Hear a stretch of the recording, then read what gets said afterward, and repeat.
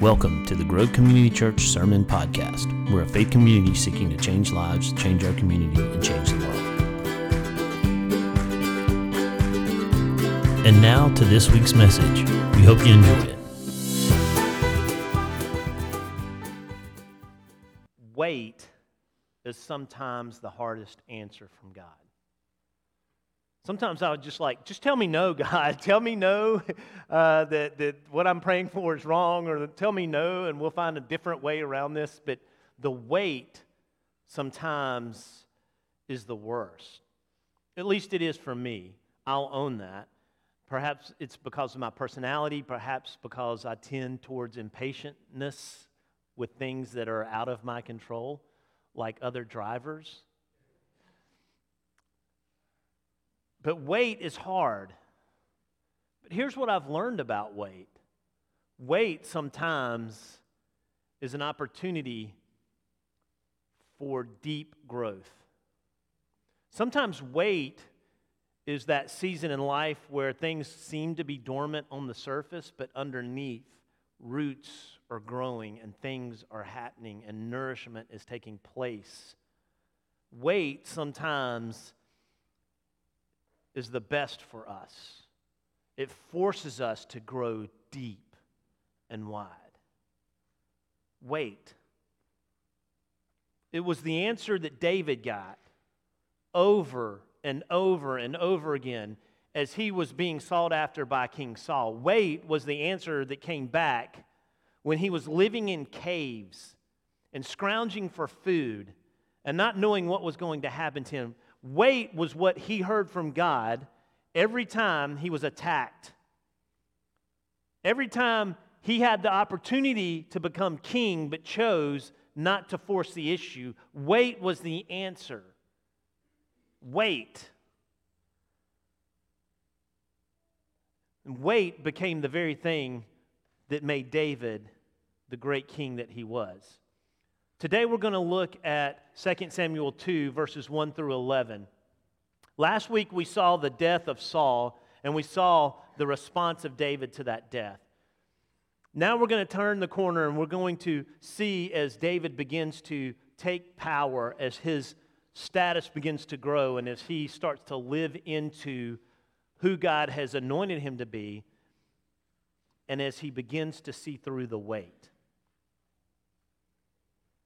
After he had taken a time of mourning and had returned back to the area where he lived, after all of this, David inquired of the Lord there being Yahweh, "Shall I go up into any of the cities of Judah?"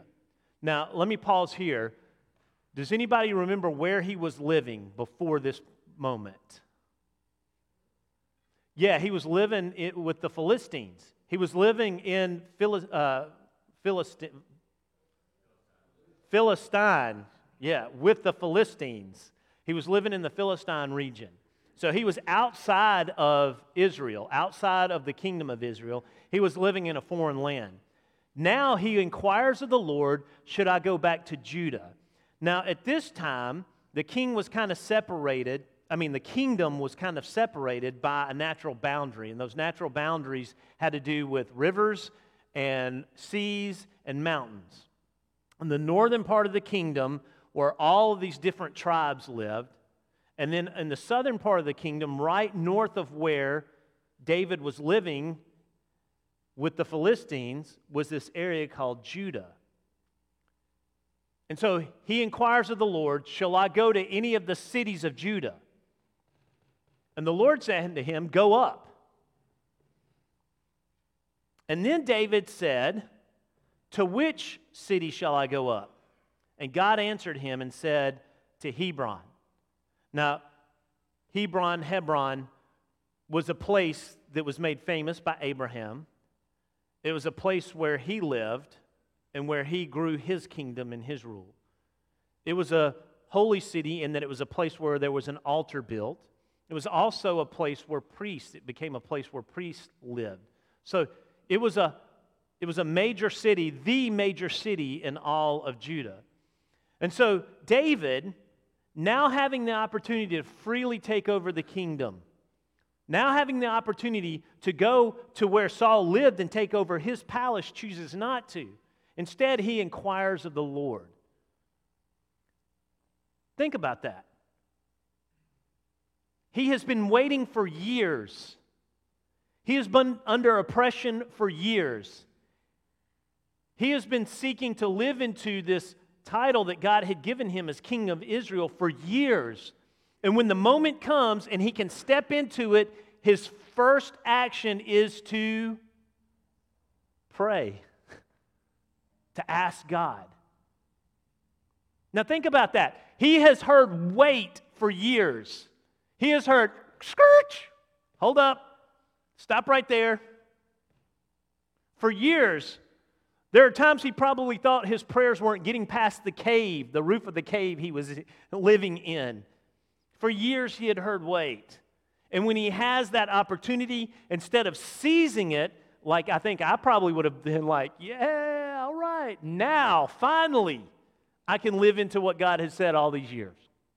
Now, finally, I get to be who God has anointed me to be. Now, finally, I can step into power and position. But that wasn't his first thought. His first thought was, Lord, where should I go? What do I do next? What is my next step? I think this teaches us a lot about real godliness. I think it teaches us a lot about pursuing God's will. I think it teaches us a lot about what it looks like to be a good leader. His first thought was direction from God. Now, this is unlike his predecessor, who was ready, fire, aim kind of guy, who would show up and do things, and even if God had told him to do it, he would do it, but not necessarily in the way that God told him to do it. He was just, I'm going to get this done. It's in my hands. I've got this. I'm king. But that's not what David did. David stopped and prayed. And not just, Lord, should I go up to the cities of Judah, but then specifically where? Now, here's the thing. The city that he ends up in, the city that God tells him to go to, is the most obvious city. It's the one that he probably would have chosen on his own, which leaves skeptics to think, well, yeah, of course he said God told him to go there. Yeah, God told me. He told me to go and do that. That's what Saul would have done, but not David. David instead seeks wisdom from the Lord. And not just, should I go up to Judah, but where specifically? So David went up, verse 2, and they went up there with his two wives, Ahinoam of Jezreel and Abigail, the widow of Nabal of Carmel. And David brought up his men who were with him, everyone with his household, and they lived in the towns of Hebron. And the men of Judah came, and there they anointed David king over the house of Judah. Did you get that? He settles in. I mean, get this time frame, guys. He settles in. He brings up all of his men, all of the people that he had been supporting, all these men who had gone to war with him, all of these men who were his right-hand men, and all of their families, the people that they went and saved from the Philistines. He brings them all in and they settle. And then he just goes about life. And as he goes about his life, then it is the men of Judah, the leaders, and by the way, it would have been just men, and the men of Judah came to him. Again, he doesn't press the issue. His prayer was, God, should I go to Judah? Yes. Where? The answer comes back, Hebron. And he goes and he lives there. His prayer wasn't, should I go to Hebron and become king or declare myself king? Should I go to Hebron and try to make or force my way into kingship here? Should I go and set up a throne here? That's not what he does, and it's not what he prays. He just says, Lord, put me where you want me to be, and I will trust you with the rest. Do you get that? He doesn't pray for a specific, do this for me, God. He's saying, God, put me where you want me to be. Do you see the difference? How often are our prayers the former instead of the latter? The God, give me this, instead of God, put me where you want me to be. How often do we say, God, make this happen instead of, God, just put me in the right place. God, give me this grand meal instead of, God, just set the table so that whatever happens, I'm ready to sit down and eat from whatever your will is. There's a big difference here. And it's one that, as I read this story this week, I thought, oh my gosh, how far off are my prayers from these prayers of David? How often am I seeking the thing instead of the right place? God, put me in your will. Put me where you want me to be. And I'm going to trust the details to you. Not rhetorical. Why do you think that's hard for me? Why is that hard for you if it is? Why is that a hard thing to do? All right, control. What else? Human nature. I missed it. Yeah, ambition. That's a huge one. Yeah, that dovetails with that, right? And all of that is this idea of control. Ambition, I want to control my outcome, and I've got this ambition to be this, right? And I want to control this. What else? I think that's a good point. It's a lack of faith. It's I know better, or I'm clear. And if I'm going to be honest, for me, sometimes it's fear. Because I know if I put my trust in God and I'm like, okay, just put me where you want me to be, where He wants me to be might be far from where I want to be. And there's fear in that. Right? I think all of these reasons and more, I mean, as many people are in this room today or are watching live stream, there are different reasons why this is hard for us. But David gets it. And I think he gets it because he has been waiting so long. He has become patient. And you know what they say, if you pray about patience, get ready. Well, David didn't ask for all that he went through. David wasn't looking for all the problems that came his way. He wasn't excited about living in caves and running in his life. Running for his life and living a life that was nomadic with no frills and thrills and desperate. I mean, have you read the Psalms? I waited patiently for the Lord to recline and hear my sobbing cries. Oh, how long have I waited? I was in muck and mire and sinking like quicksand. By the way, I heard a comedian say this, and it is so true. If you grew up in my generation, I think as an adult, I would have come across at least 6 sinking sand pits by now. Every cartoon I ever watched, someone was in sinking sand. I thought this was a real issue in life.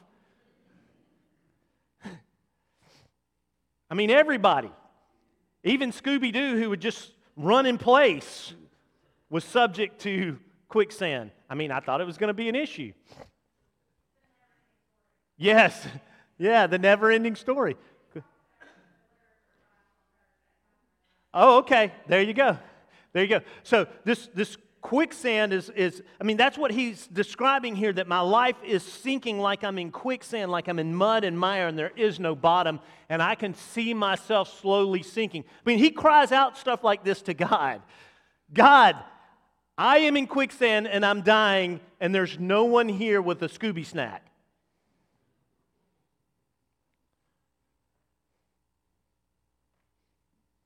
I waited patient for the Lord. He reclined and heard my cry. I was in the muck and mire. But then he says this.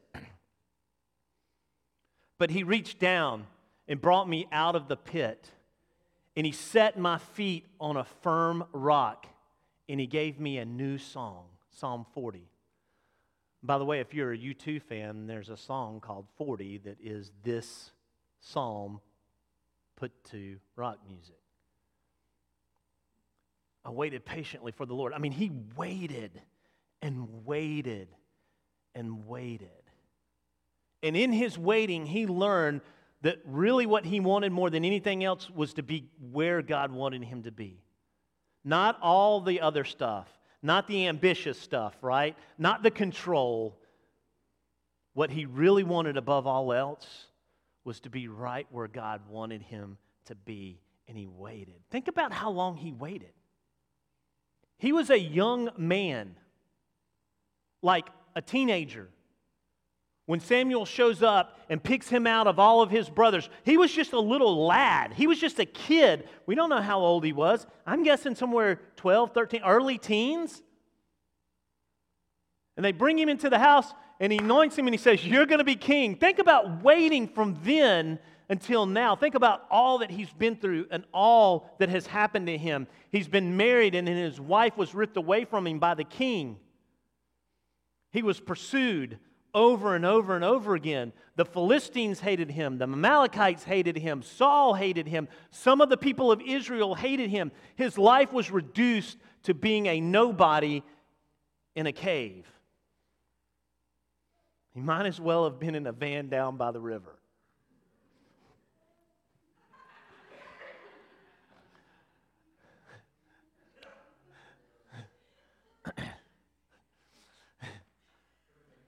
Yeah. I think that is a gift, but not with me, with Chris Farley. So, he's waited. And this time, because of his patience, because he doesn't rush it, it's not him who declares himself king. It's not that he forces other people to recognize his kingship. It's that the men, the leaders of Judah, saw his life, saw what he had been through, saw how he lived amongst them, and said, "Yes, this is the king," and they anointed David king over the house of Judah. Now, that was just one section of all the people of Israel. Remember, the kingdom was divided, and all the other sections of Israel were being run now and ruled by who?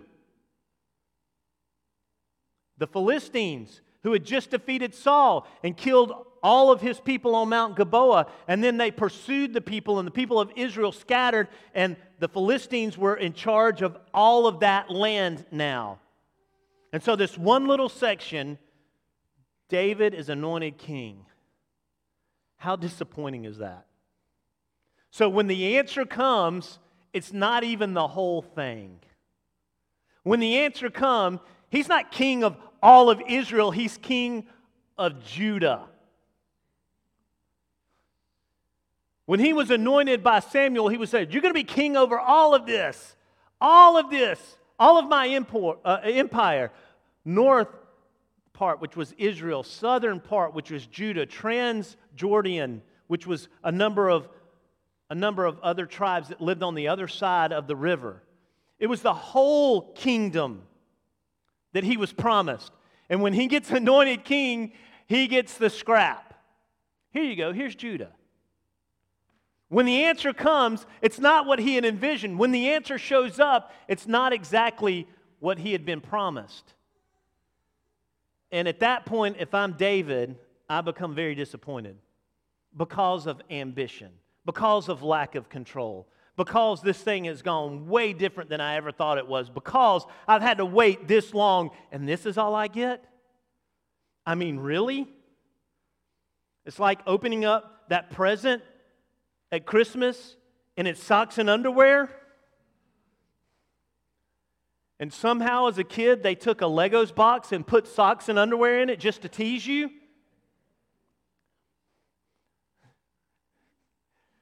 Just to show you, look what you, psych! Here's some socks and underwear. That's what it would have been like. He unwraps this gift, this great answer from God, and it is Judah. It's not the whole thing. Oh, avocado, thanks. Look it up if you don't know. And they came and they showed up and they anoint him king. It would have been very easy for him to be disappointed, but he's not. Because then David told them, he was told by them, it was the men of Jabesh Gilead who buried Saul. So David sent messengers to the men of Jabesh Gilead and said to them, "May you be blessed by the Lord Yahweh, because you showed this loyalty to Saul, your Lord, and buried him. Now may the Lord Yahweh show steadfast chesed love and faithfulness to you, and I will do good to you because you have done this thing. Now therefore, let your hands be strong and valiant." For Saul your Lord is dead, and the house of Judah has anointed me king over them. Now, what is lost in this is that this is the Trans-Siberian Orchestra. It's not. You can tell it's Christmas time. It's the Trans-Jordanian. This happens to me more and more now as I'm getting older. This has nothing to do with an orchestra that plays Christmas music. The Trans-Jordanian part of the kingdom, which was to the north and to the east of the river. This was nowhere close to Judah. But they were the ones who took Saul's body down off the wall. If you remember, they traveled all night. This was the point last week. It's always the right time to do the right thing, no matter what the consequence, no matter how hard and no matter how uncomfortable it is. So David recognized that they had done that, and they're a different part of the kingdom. And so he goes to them and says, look, what you've done is a great thing. You honored not only Saul, but the Lord, and because of that, may the Lord's blessings be on you, and I'm going to honor you as well. Now, this is let's call it what it is. This is very political, isn't it? David's acting in this moment very political. He's going to a part of the kingdom that he hasn't been anointed king over, and he's now blessing them and wishing God's grace and His steadfast love on them. And then he says, I'm going to do whatever I can for you as well. And this comes across as a very political thing.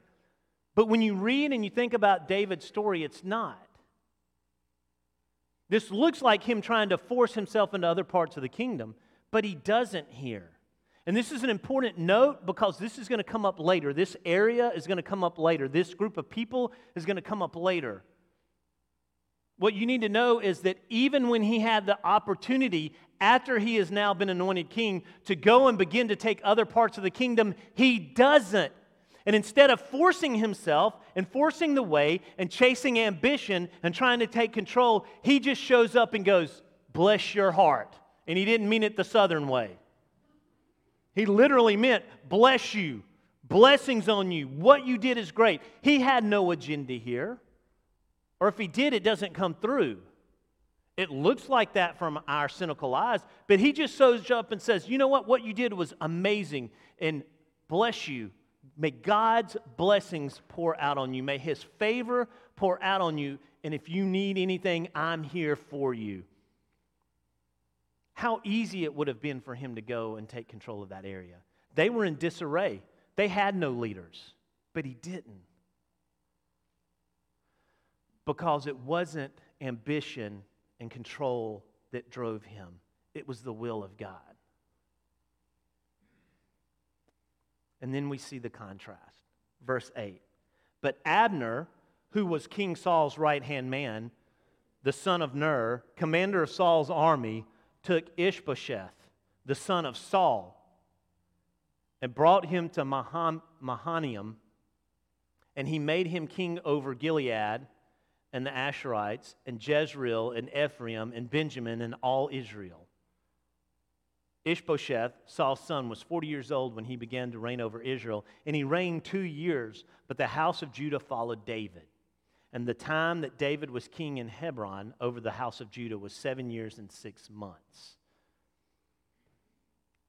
Abner, seeking not God's will, but power and control, takes the only remaining young son of Saul and he installs him as a puppet king.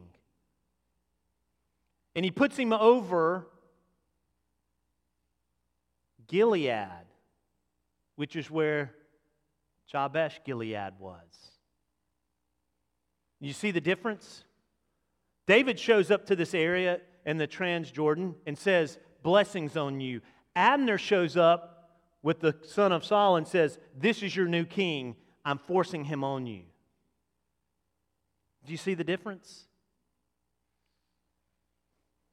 Abner takes the son of Saul, Ishbosheth, and he makes him king over all of these other parts of Israel, but there was no power there because who was in control of those parts of Israel? We said it earlier. The Philistines. It was all a power move. It was all political. Abner was only trying to suck any power he could. He was trying to hold on to what he could do for himself. He was motivated by control and ambition. He was the one who was choosing to do his own thing. And that's important to remember because this guy's going to show up again. And we have yet another contrast to David. David, who just shows up and says, God, put me where you want me to be. David, who goes out and says, blessing on you. David, who doesn't take the throne by force or by will. David, who allows God to lead him. And Abner. Abner, who, with all that he has, seeks to wrangle and control. And alas, we have a divided kingdom. And a kingdom divided on itself will fall.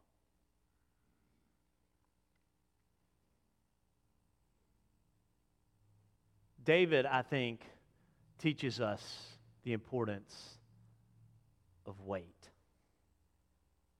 Abner's going to be an example of why we can't push our own agenda.